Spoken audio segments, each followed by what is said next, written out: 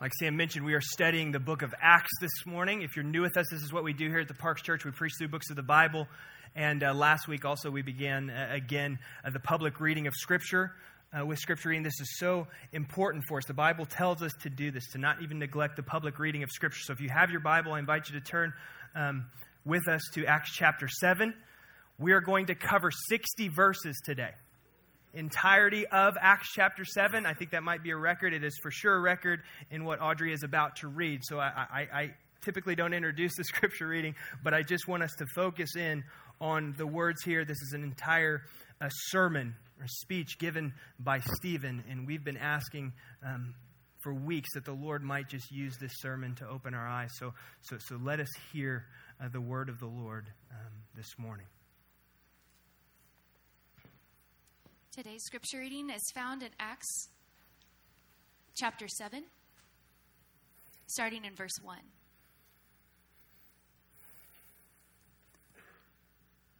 And the high priest said, "Are these things so?" And Stephen said, "Brothers and fathers, hear me. The God of glory appeared to our father Abraham when he was in Mesopotamia, before he lived in Haran, and said to him, 'Go out from your land and from your kindred, and go into the land that I will show you.' Then Abraham went out from the land of the Chaldeans and lived in Haran. And after his father died, God removed Abraham from there into this land in which you are now living. Yet he gave him no inheritance in it, not even a foot's length, but promised to give it to him as a possession and to his offspring after him, though he had no child.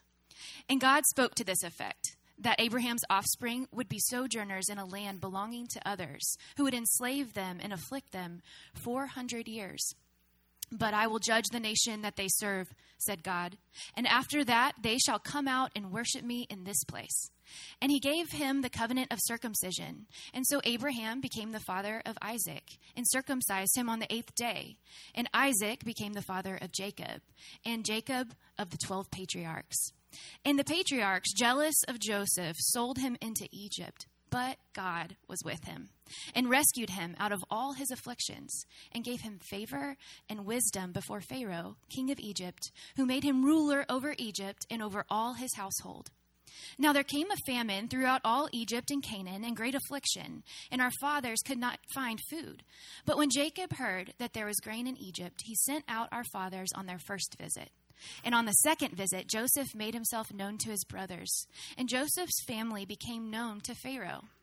And Joseph sent and summoned Jacob his father and all his kindred, 75 persons in all. And Jacob went down into Egypt, and he died, he and our fathers, and they were carried back to Shechem and laid in the tomb that Abraham had bought for a sum of silver from the sons of Hamor and Shechem. But as the time of the promise drew near, which God had granted to Abraham, the people increased and multiplied in Egypt, until there arose over Egypt another king who did not know Joseph. He dealt shrewdly with our race and forced our fathers to expose their infants so that they would not be kept alive. At this time, Moses was born, and he was beautiful in God's sight. And he was brought up for 3 months in his father's house. And when he was exposed, Pharaoh's daughter adopted him and brought him up as her own son. And Moses was instructed in all the wisdom of the Egyptians, and he was mighty in his words and in his deeds. When he was 40 years old, it came into his heart to visit his brothers, the children of Israel. And seeing one of them being wronged, he defended the oppressed man and avenged him by striking down the Egyptian. He supposed that his brothers would understand that God was giving them salvation by his hand, but they did not understand. And on the following day, he appeared to them as they were quarreling and tried to reconcile them, saying, "Men, you are brothers. Why do you wrong each other?" But the man who was wronging his neighbor thrust him aside, saying, "Who made you ruler and a judge over us? Do you want to kill me as you killed the Egyptian yesterday?" At this retort, Moses fled and became an exile in the land of Midian, where he became the father of 2 sons. Now, when 40 years had passed, an angel appeared to him in the wilderness of Mount Sinai in a flame of fire in a bush. When Moses saw it, he was amazed at the sight. And as he drew near to look, there came the voice of the Lord. "I am the God of your fathers, the God of Abraham and of Isaac and of Jacob." And Moses trembled and did not dare to look. Then the Lord said to him, "Take off the sandals from your feet, for the place where you are standing is holy ground. I have surely seen the affliction of my people who are in Egypt, and I have heard their groaning, and I have come down to deliver them. And now come, I will send you to Egypt." This Moses, whom they rejected, saying, "Who made you a ruler and a judge?" This man God sent as both ruler and redeemer by the hand of the angel who appeared to him in the bush. This man led them out, performing wonders and signs in Egypt and at the Red Sea and in the wilderness for 40 years. This is the Moses who said to the Israelites, "God will raise up for you a prophet like me from your brothers." This is the one who was in the congregation in the wilderness with the angel who spoke to him at Mount Sinai and with our fathers. He received living oracles to give to us. But our fathers refused to obey him, but thrust him aside, and in their hearts they turned to Egypt, saying to Aaron, "Make for us gods who will go before us. As for this Moses who led us out from the land of Egypt, we do not know what has become of him." And they made a calf in those days and offered a sacrifice to the idol and were rejoicing in the works of their hands. But God turned away and gave them over to worship the host of heaven, as it is written in the book of the prophets. "Did you bring to me slain beasts and sacrifices during the 40 years in the wilderness, O house of Israel? You took up the tent of Moloch and the star of your god Rephan, the images that you made to worship, and I will send you into exile beyond Babylon." Our fathers had the tent of witness in the wilderness, just as he who spoke to Moses directed him to make it according to the pattern that he had seen. Our fathers, in turn, brought it in with Joshua when they dispossessed the nations that God drove out before our fathers.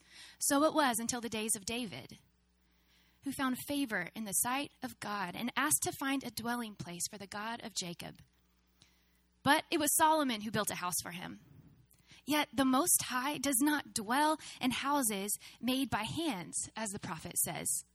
"Heaven is my throne and the earth is my footstool. What kind of house will you build for me, says the Lord? Or what is the place of my rest? Did not my hand make all these things?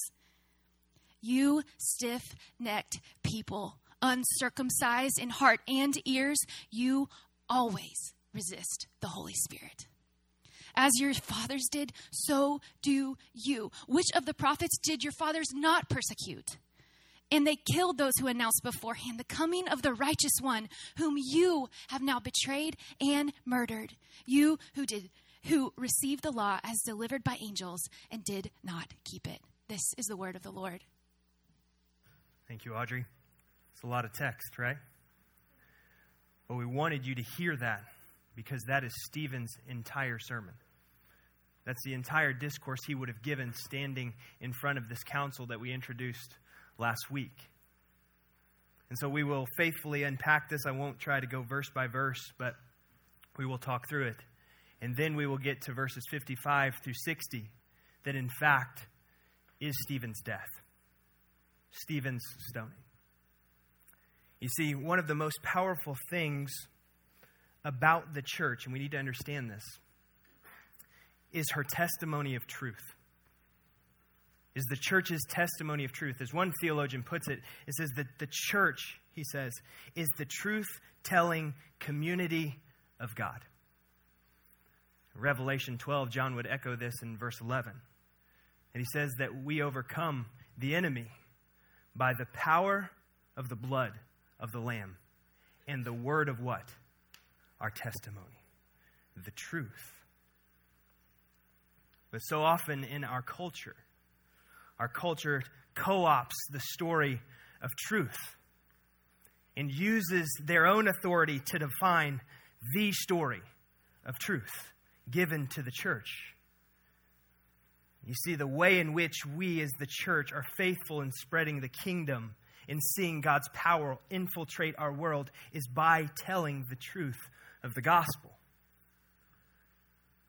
The power, the work of a man named Jesus. You see, this is exactly what Acts chapter 1, verse 8 says. This is Jesus responding to a question of his disciples, right? After Jesus is resurrected. His disciples go, when are you coming back? You say you're going away. When are you coming back? And he goes, don't worry about that. You're not to know when I'm to come back, but here is what you are to do. You are to pray and to wait. And here's what will take place. Listen to this, right? We've preached through this, Acts chapter 1, verse 8. It says, but you, these are the words of Jesus, but you will receive power when the Holy Spirit has come upon you, and you will be my witnesses in Jerusalem, in Judea, in Samaria, and to the ends of the earth. Leave that up there.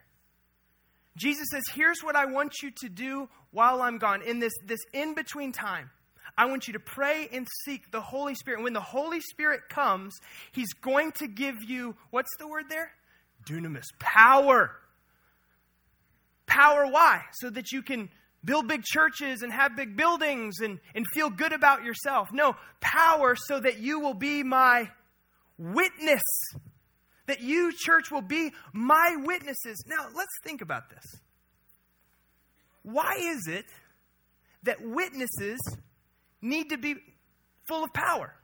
Why do we need this power that Jesus says? If simply what he's asking of us is just to testify to things these disciples had seen for years in Jesus' life. They had witnessed the miracles.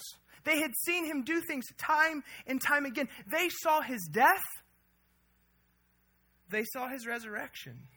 They witnessed his bodily resurrection.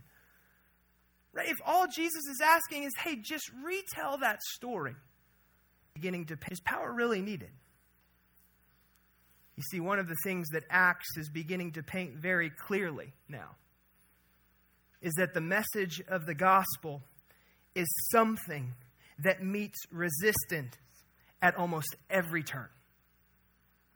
If you remember just a few chapters ago, Peter and John before the council, brought in because they were declaring the gospel of Jesus Christ, and the council brings them in. They go, listen, guys, stop preaching that message. Don't speak of it again. And they left rejoicing, going, yeah, right. The authority doesn't rest with you, it rests with our King, King Jesus. And guess what they do? They continue to spread and proclaim the gospel of Jesus Christ. And if you remember in Acts chapter 5, they bring in the disciples now. And they say, are you still preaching the gospel of Jesus Christ that we told you to stop preaching? I say, yeah, we are. And you remember the persecution then goes from a stern warning to a beating. And here we are, Stephen, proclaiming the gospel of Jesus Christ in an Old Testament survey. It goes from not a stern warning, not to a beating, but to a killing. You see, the interesting thing about the word witness is that when you pull up Revelation, the last book in your Bible, Revelation chapter 17, the same word for witness that Jesus uses in Acts chapter 1, verse 8, John uses in Revelation chapter 17 for the word martyr. Martyr. Someone who would give their life for Christ. Their literal, physical life. What does this mean? I think it shows that the same kind of witness Jesus is talking about in Acts 1 that is embodied in Acts 7 in Stephen is not someone who simply is testifying about what they've seen, for that doesn't need much power. Rather, he's speaking about the kind of witness that is willing to sacrifice everything for the name of Jesus. That is exactly what we're seeing. What Audrey just read in Acts chapter 7 is taking place with Stephen. Now, that kind of witness, that kind of truth-telling church requires power from outside of ourselves. That's why Jesus says, listen, if you are going to be my witness, wait and pray and seek for the Holy Spirit to come and fill you with power. Listen, we do not have any hope of witnessing truly to the gospel of Jesus Christ. We have no hope of being a truth-telling community apart from the power of the Holy Spirit being alive in us individually and corporately. Stephen will become the first martyr for Jesus Christ. Why? Because he told the truth of the gospel.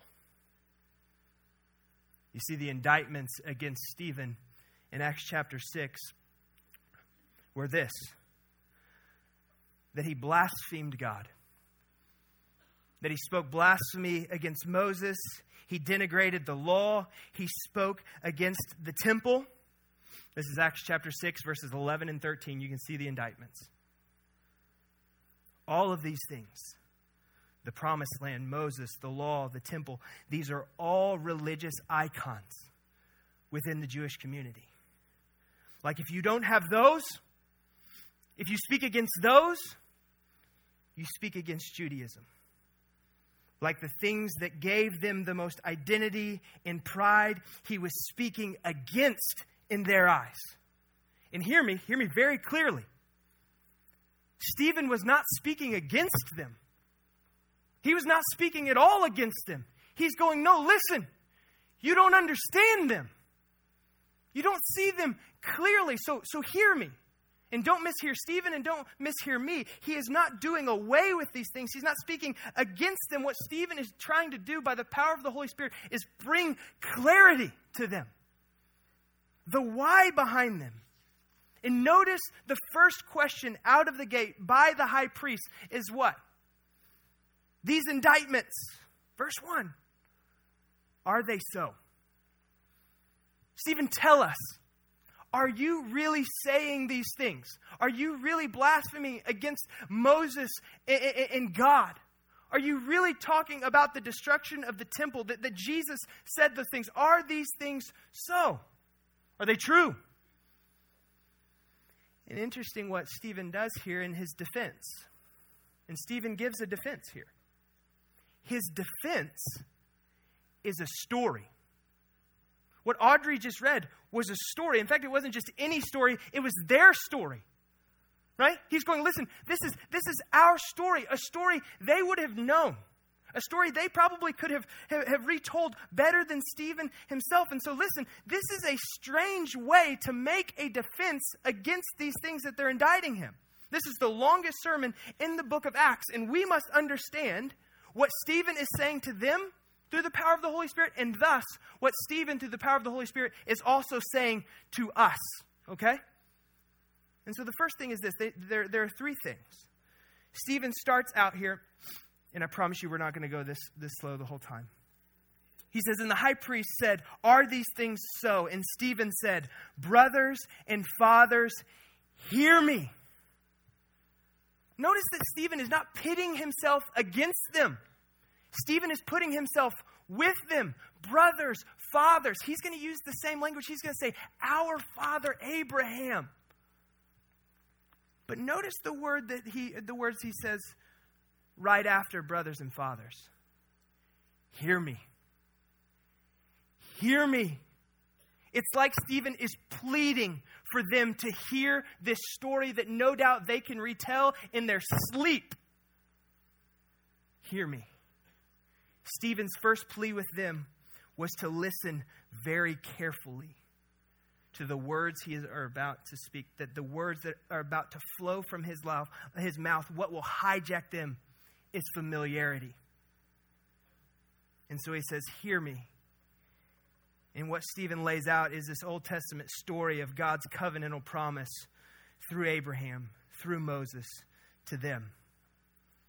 Listen, I think it's so important even at this point, even in this sermon, in this talk, that we remind ourselves and we ask the Lord to give us all fresh ears to hear the story. Listen, in our country, in our society, in McKinney, Texas, right, the buckle of the Bible Belt, we can become so familiar with these things. We can become so familiar with the scriptures. We can become so familiar with even who Jesus is, and maybe we even know the high points of his life. We even know maybe a way to articulate the gospel truth. We know that redemption is found in Christ alone. However, it has become nothing more than white noise to us. That really the truth of the gospel has no transformative power in our hearts and our lives. Oh, we know the information. We know the story. My prayer is this morning that we would hear this just like Stephen is asking them to hear it with fresh ears. God, give us the child in Israel fresh ears. Like a child in Israel could have retold the story Stephen just did. Romans chapter 10 says this, that faith comes by hearing, and hearing the word of Christ. Listen, and this isn't just a hearing of our eardrums reverberating, but this is a hearing that penetrates our hearts. And that is what Stephen is pleading for these religious leaders. Listen carefully. That is what we are contending for us as a church, that we might listen to the word of God. And in the listening, it's not just that they need to hear the story again. It's that they need to understand some things about their story.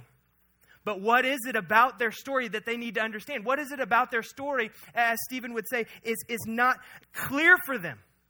And Stephen, here's where he begins to deal with the accusations. He begins to give his defense, because we know at some point, whether they've heard it or someone has reported back to them as the religious council, that Stephen has been saying that Jesus has supplanted the temple. That you no longer need to adhere to the law because Jesus has fulfilled the law and things like that. And it's making them angry, right? And they're hearing these things and they're going, surely he's not saying them. Surely he's not saying these things about sacrifices. Surely he's not saying these things about the high priest, saying that Jesus is the new high priest. And we now, because the veil has been torn, we now have access to God through Jesus. They're going, wait, is he really saying these things? And what Stephen does is he goes through this story attacking 3 sacred cows for them. And I hope you kind of picked up some of these if you were listening to Audrey Reed or you were following along. He goes after 3 sacred cows. And he wants them to have understanding around these 3 things and how they don't have clarity around them. The first one is this idea of the land. I'll give you the 3 up front. It's the land, the law, and the temple. Those are the 3 things that Stephen goes after in his sermon. And the first thing is this, the land. Right? According to their opinion, God gave special spiritual privilege to those living on the real estate of Palestine. The resulting veneration of the land and the status that went with it left little room for them to see the saving work of Jesus Christ. What we're talking about here, again, is not a priority. It's not that God didn't do these things. It is a veneration. It's an exaltation above God of the land. Right? And so what Stephen does is he goes through their story, showing them, read it, this hasn't been since the beginning. Right? So go verses 2 through 8. We don't have to read it. You can just jot it down. This is where Stephen looks to Abraham, right? Father Abraham, right? That Abraham, okay? Right? The father of their nation. Stephen points out why this is not clear for them. To prove this point, Stephen looks all the way through Abraham's life. That Abraham spent considerable time in the land, but God revealed himself to Abraham where? Outside of the land. Before he was living in the land. The point is this: God blessed Abraham and called him, even though he did not occupy, as Stephen says, even a foot of the Holy Land. Even a foot, he says, of the land. God blessed him. And then 9 through 16, still talking about the land, he says, the next thing is true about the 12 sons of Jacob. He says, God blessed them through Joseph in Egypt. Not the land. Not your land, outside the land. Only though through part of the Holy Land they possessed, the only part they possessed of the Holy Land was a tomb. Was a family tomb. And guys, Stephen's going, listen, you venerate this. God has moved. God has worked. He is continuing to work outside of this land. It's our story of our fathers.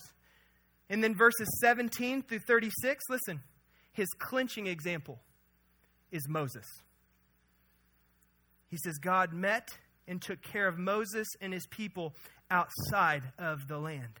Moses was raised in Egypt. He matured on the backside of a desert in Midian and God commissioned Moses at Mount Sinai and calls it, look in verses 30 through 34, he calls it what? Holy ground. God calls that ground, that land, holy. Holy ground is wherever God meets his people, not just inside a certain geographic border. The greatest miracle of Israel, in fact, happened in Egypt at the Red Sea, in the desert, not in the promised land, he's saying. Listen, you venerate this land. You exalt this land.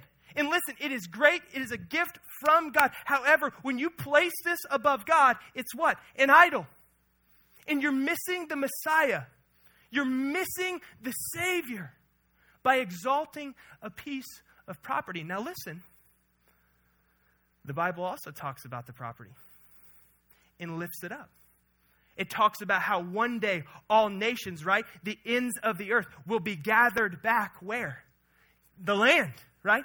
The land of God, the place of God. However, what Stephen is reminding these religious leaders of is, listen, this cannot take priority over God himself. You're missing it. You're missing the movement and hand of God outside of the land. And what's interesting is who Stephen is talking to here in this council. These men were part of a group who would have been part of the diaspora, right? And you can write that down. The diaspora meaning people who were exiled, people who were sent out of the land, who are now gathered back in the land.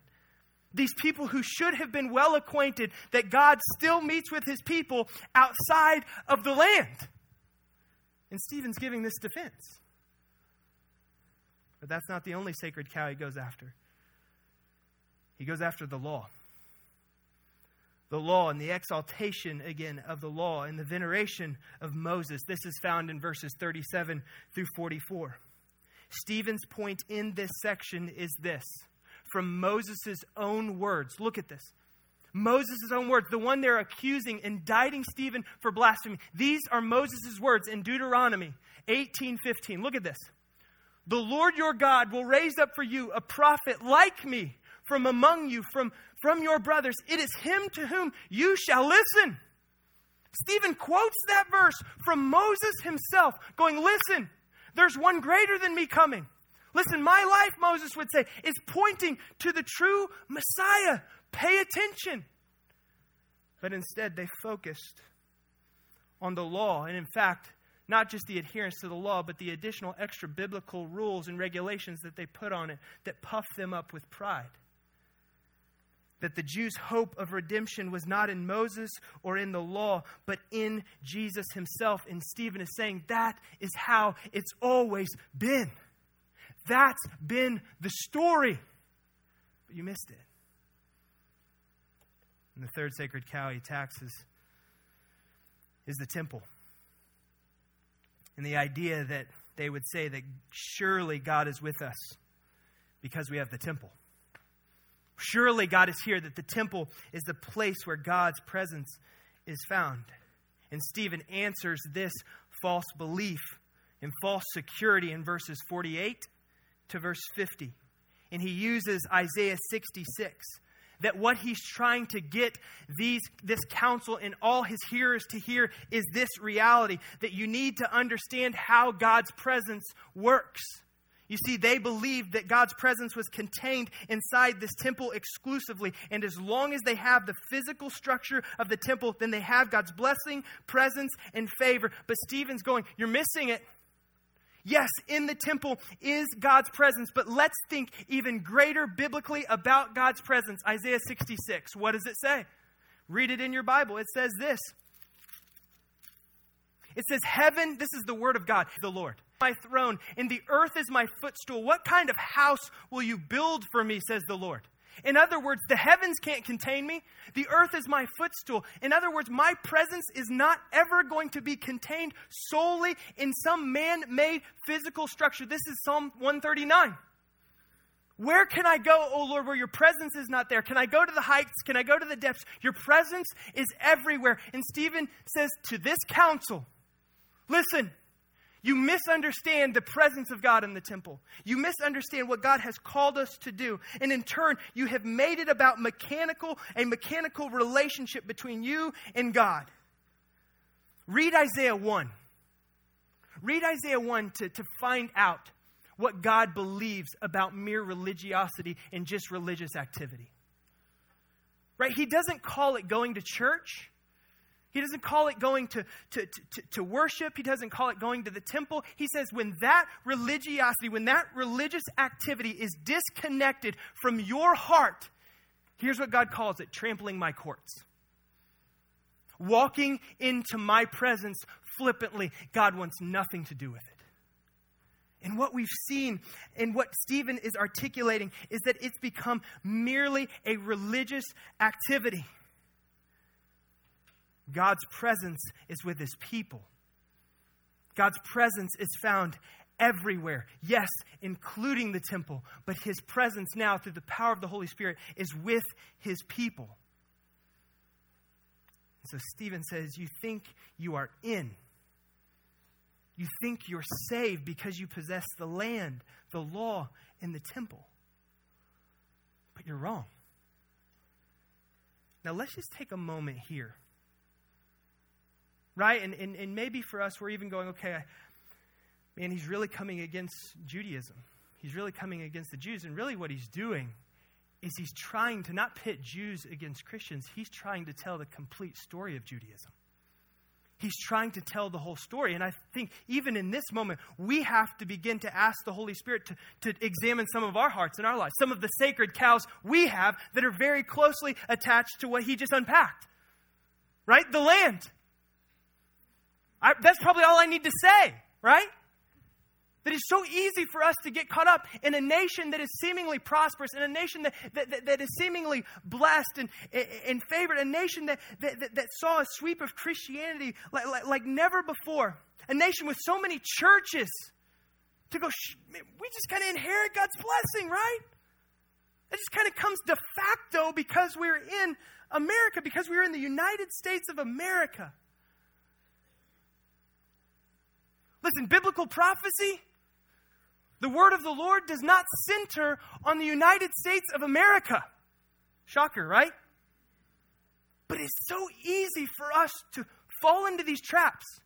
And let me tell you, many churches are falling into those traps, where they'll drape the cross of Christ with the flag of America, the United States flag, right? Listen, I love our country. I love it. I'm so thankful for where God has placed us. But let us not fall into the trap of the lie that the enemy wants to just kind of wash us down the stream of cultural lies and narratives where we don't hear the story of redemption, that the gospel still applies for us no matter where we are born. That the gospel transcends borders. It's the message for all nations, right? And the law, and maybe a correlation would be the Word of God. Hear me very clearly here. That this, for some people, the Word of God, has become an idol. Oh, we carry it around with us. I got some highlighting in it. I don't know if you saw that, right? We mark it up. We read it piously. However, the transformative work of the Word of God has not taken root in our lives. The temple.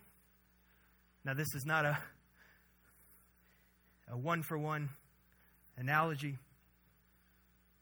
but maybe we could say this about the church. Surely because I attend the place where God meets with his people, that I'm good. Surely because I go and I hear sermons and I hear songs of praise. Surely.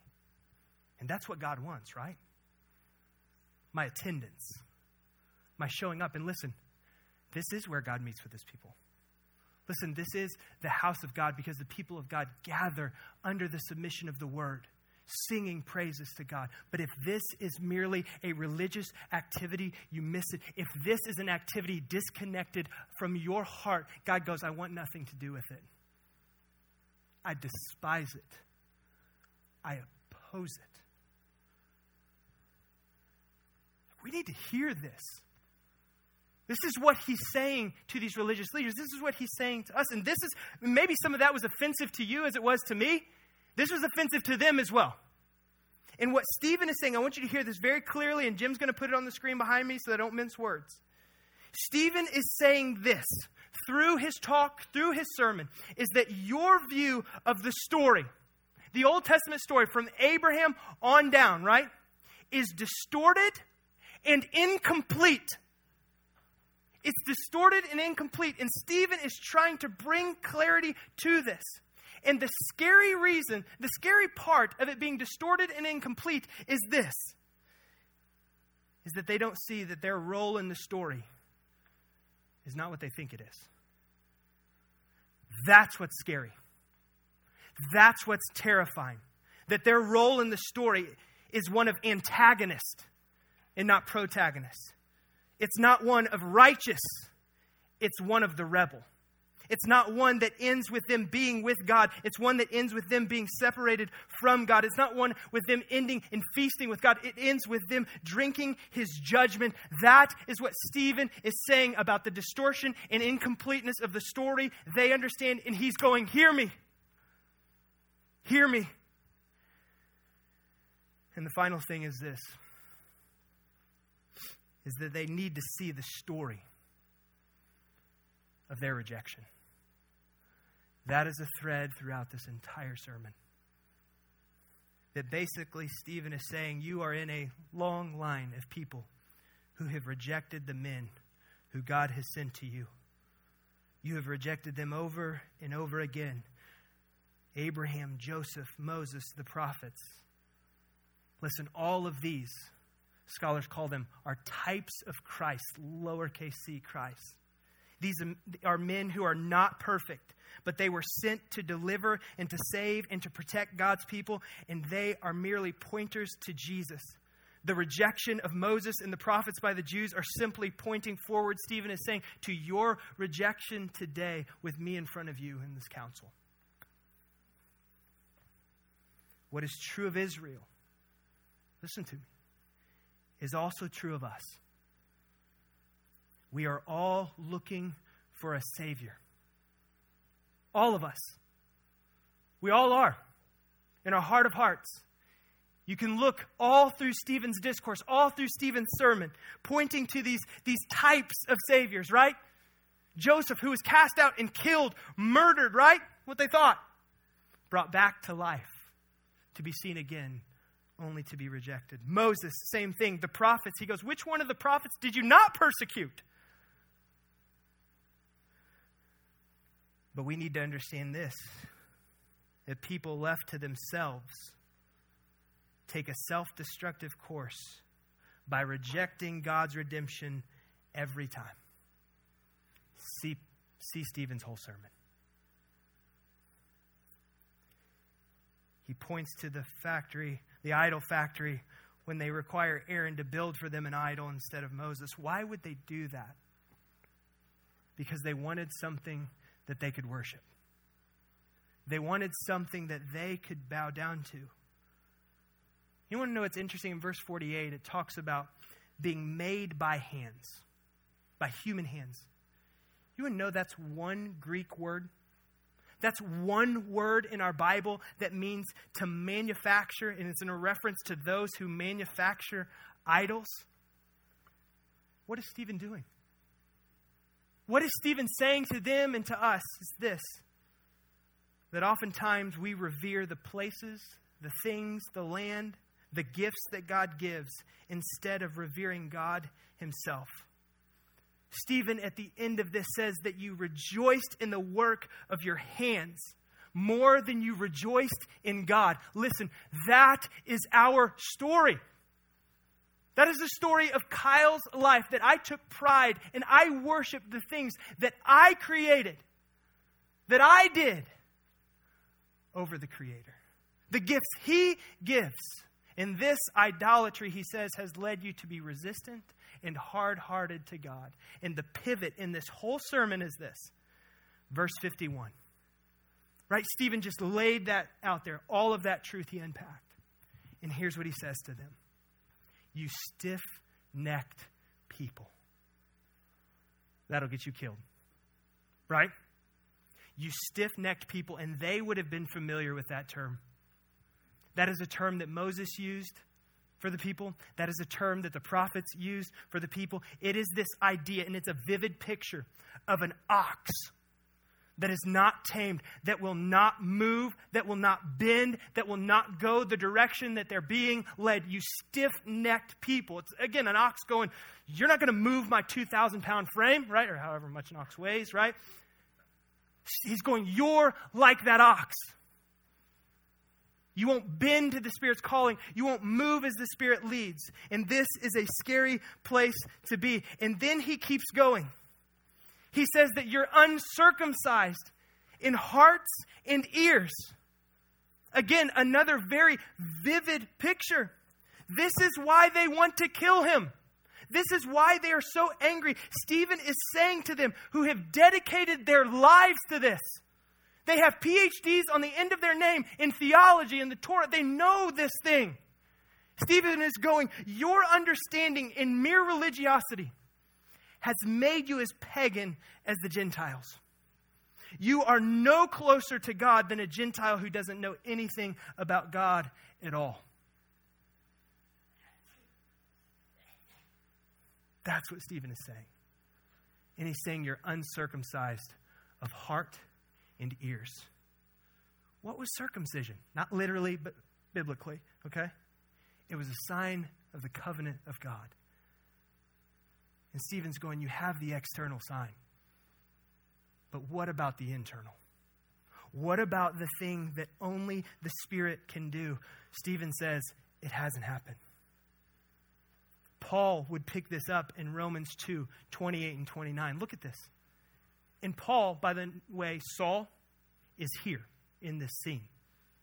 I would wonder if it even isn't reminiscent of what he's thinking about Stephen. He says, for no one is a Jew who is merely one outwardly, nor is circumcision outward and physical. But a Jew is one inwardly, and circumcision is a matter of the what? Heart. By the Spirit, not by the letter, not by the law, not by the land, not by the temple, right? Not by your veneration of Moses. His praise is not from man, but from God. The circumcision Stephen is talking about is something that the Spirit does alone. Not an external reality, but an internal reality. Listen, I can't imagine anything worse for us or for them. And what makes this so difficult, what makes this sermon so hard, I'm convinced of this, is that Stephen is preaching to a group of people. He's talking to a group of people, telling them a story that they know. However, what makes this so difficult is they believe that they are converted. They believe that they are saved, but they are not. And Stephen is pleading with them. There's nothing more terrifying in my life than when I read the words in Matthew chapter 7, right? Where people will stand before the Lord on the day of judgment. And they'll go, Lord, Lord, did we not prophesy in your name? Did we not do all these works in your name? Was I not a pastor? Did I not attend church? Did I not do these things for you? And the response in Matthew chapter 7 from the Lord is this: depart from me. I never knew you. Like that should send quakes down our spine. See, this is a hard sermon because Stephen is preaching to a hard-hearted people. And I want to repeat that one of the hardest things in the world is to see conversion in those who already believe they're converted. Listen, church, that's our area. That's our mission. That's the place we in McKinney, Texas, find ourselves in so much pseudo-conversion. That is why we, as a church, have to be so committed to being a truth-telling community, no matter what the cost. Listen, and that demands that we be, like Stephen, full of the Spirit and say, listen, no matter what the cost, we're going to tell the truth, because this is the only way how we know how to love you, is to tell the truth of the gospel. Pushing on whatever we need to push on, pushing on whatever sacred cow we need to push over. And he says also in verse 51, you always resist the Holy Spirit. He says, you always resist him. Why are you resisting him? Now, in one regard, he's essentially just quoting Isaiah 63, which they would have been familiar with, one of the only places in the Old Testament that speaks and uses the word Holy Spirit. Talks about them rebelling against the Holy Spirit. That's why he uses that there. But I also think he uses this there as a way of showing grace. This way of saying, you always. What does it mean if you're always resisting something? It means that on the other side, guess what? There is this pursuit. There is this coming after. There is this beckoning by the Spirit. Listen, that is the good news, church, this morning, that the Holy Spirit, whom you have rejected, is still coming after you. Would allow you to sit in a wood, uncomfortable seat this morning in this unusual building, right? To hear the message of the gospel, to hear that the Spirit is still coming after you. Please resist no longer. Do what Hebrews 13 says. Listen, if you hear the word of the Lord today, do not reject it. Yield your life to the gospel of Jesus Christ today. Because listen, that's the encouragement. There is also a warning. There is a warning biblically that if you continue to resist the Holy Spirit, and I don't know at what point this is, that's not up to any of us to decide, where Romans 1 is true, that says God handed them over. God hands us over to the desires of our flesh. He hands us over to the things that we want to be God in our lives. And he goes, you want that? Here it is. Listen, I am convinced that God uses hard words, true words, the truth of the gospel to make soft hearts like mine. So I'm pleading with us. I'm pleading with you this morning. Hear these words of the gospel from Stephen to this hard-hearted council. Hear the words of Stephen to us, a hard-hearted people potentially. Resist no more. Submit, surrender your life to Christ. And I'm going to read the end of Stephen. Verse 54. And now when they heard these things, they were enraged, and they ground their teeth at him, so angry. But he, full of the Holy Spirit, of power, gazed into heaven and saw the glory of God and Jesus standing at the right hand of God. Now, only place in the Bible where you see Jesus stand up. Oh, it's about to go down. Jesus is looking down at his faithful witness. It always talks in the Bible about Jesus being seated at the right hand of the Father. Now he stands. You just preach a whole sermon on that, right? Why does Jesus stand? Jesus stands to say, listen, their verdict is not final. I have the final word. Jesus is giving the final word. He is absolutely punctuating what Stephen says by himself standing at the right hand of God. And he said, Stephen, behold, I see the heavens open and the Son of Man standing at the right hand of God. But they cried out with a loud voice and stopped their ears and rushed together at him. Then they cast him out of the city and stoned him. And the witnesses laid down their garments at the feet of a young man named Saul. That's Saul. And they were stoning Stephen. He called out, Lord Jesus, receive my spirit.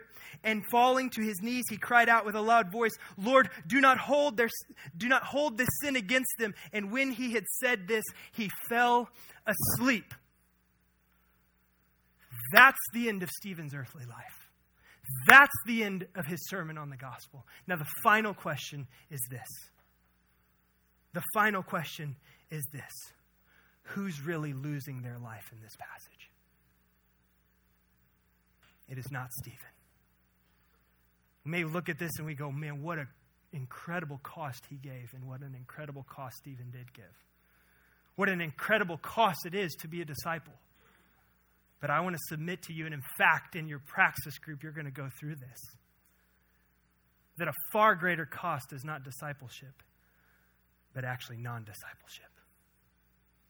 The far greater cost in this passage is not what Stephen pays with his life, that he joined the heavens singing praise to his God in that moment, but it's those who rejected the righteous one. So listen. I know one way to close this message. And it's this plea from the bottom of our hearts as a church, as a community that longs to tell you the truth.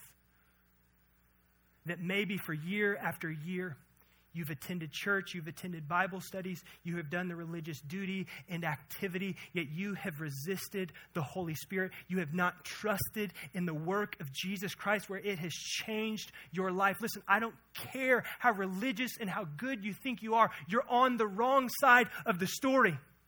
You're not in the role you think you are.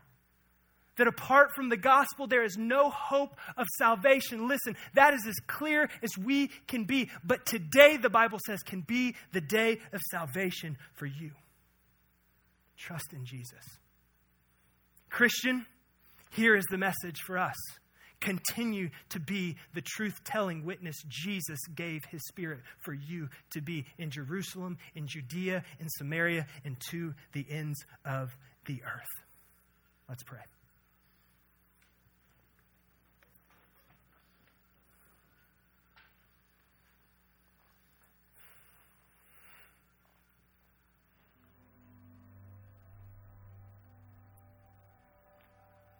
Holy Spirit,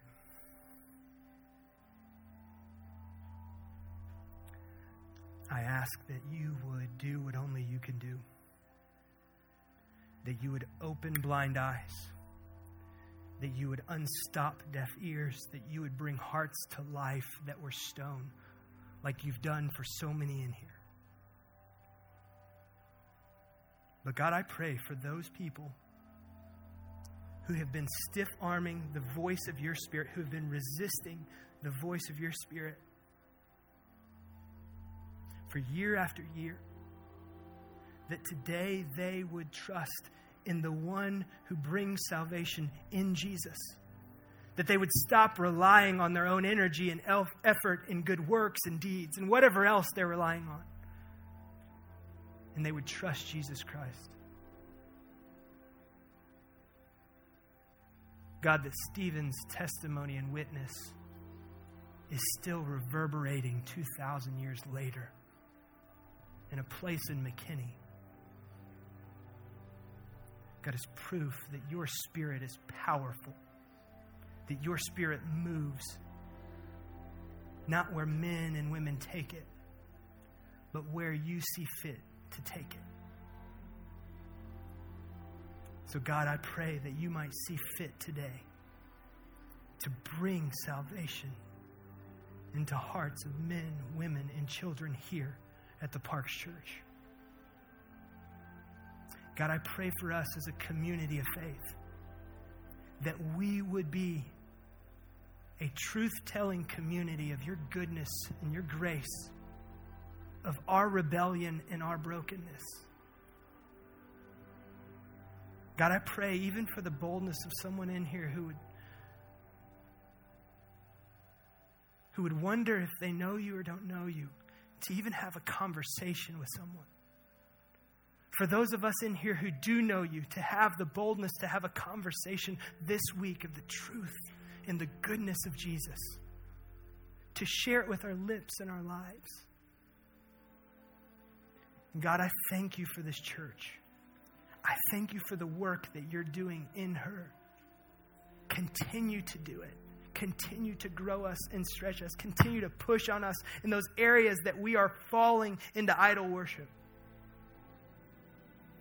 God, we long for nothing more than to see you glorified. Do it, I pray. It's in your beautiful name, Jesus, we ask all these things. Amen and amen.